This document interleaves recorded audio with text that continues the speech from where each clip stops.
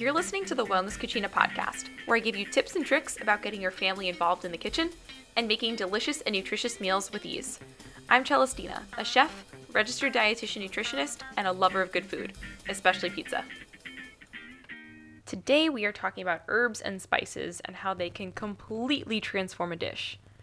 There are some dishes that can be herb and spice forward, like pestos or curries, and other dishes that can use herbs and spices more subtly, like rosemary potatoes or a homemade tomato sauce. Let's start with the difference between herbs and spices. Spices are typically from the root, stem, seed, fruit, flower, or bark of a tree or plant. So for example, ginger or turmeric are roots that can be purchased fresh or dried. Coriander is made from the seeds of cilantro. Cinnamon comes from the bark of the cinnamonium tree. Cayenne pepper comes from the fruit, like the actual pepper. Cloves are flower buds from an Indonesian tree, while herbs are typically leafy green parts of the plant. So cilantro, parsley, rosemary, sage, thyme, basil, lemongrass, and oregano, just to name a few.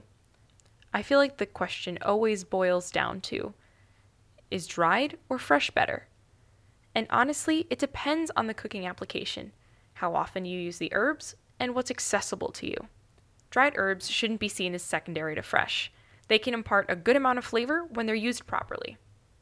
I should note, though, that depending on the age of your dried spices, that they may not be as flavorful, and you may need to use a larger amount. I should also note that if you've had spices in your cabinet since Thanksgiving 2010, or before that, I'd suggest tossing them.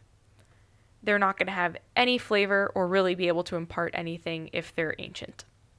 Dried herbs should be used in cooked dishes, and they can be added early during the cooking process. Although occasionally they can be used to finish a dish like couscous or rice, if you add a little bit of dried parsley at the end to that just for a little bit of color. Fresh herbs should be used to add freshness and lightness to a dish. So hearty fresh herbs like rosemary or thyme can be added in the beginning of the cooking process, whereas more delicate fresh herbs like basil or mint should be added right before serving. If they're added too early on, they're going to start to wilt during the cooking process. They're going to become bitter and have this putrid green color. When it comes to spices, dried is typically how they come. If you have a choice when purchasing, aim to purchase most of your spices whole. You will have to grind them yourself, but they're going to be so much more flavorful when you do. And for some of you guys, I get it. Grinding your own spices might not be your thing. I get it. But to get the most out of your ground spices, you'll want to toast them. And you can do this in a dry pan over medium-low heat or in a pan with oil that you plan to continue cooking your meal in. And I will be posting that video on IGTV so you can see that as well.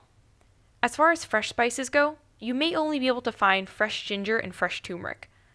So with both of these, you remove the outside layer with a spoon, and it's literally as easy as just putting a little bit of pressure on that outside paper-like covering on both of those, just to get the outside layer off. And then you can slice either of these spices, or you can grate them.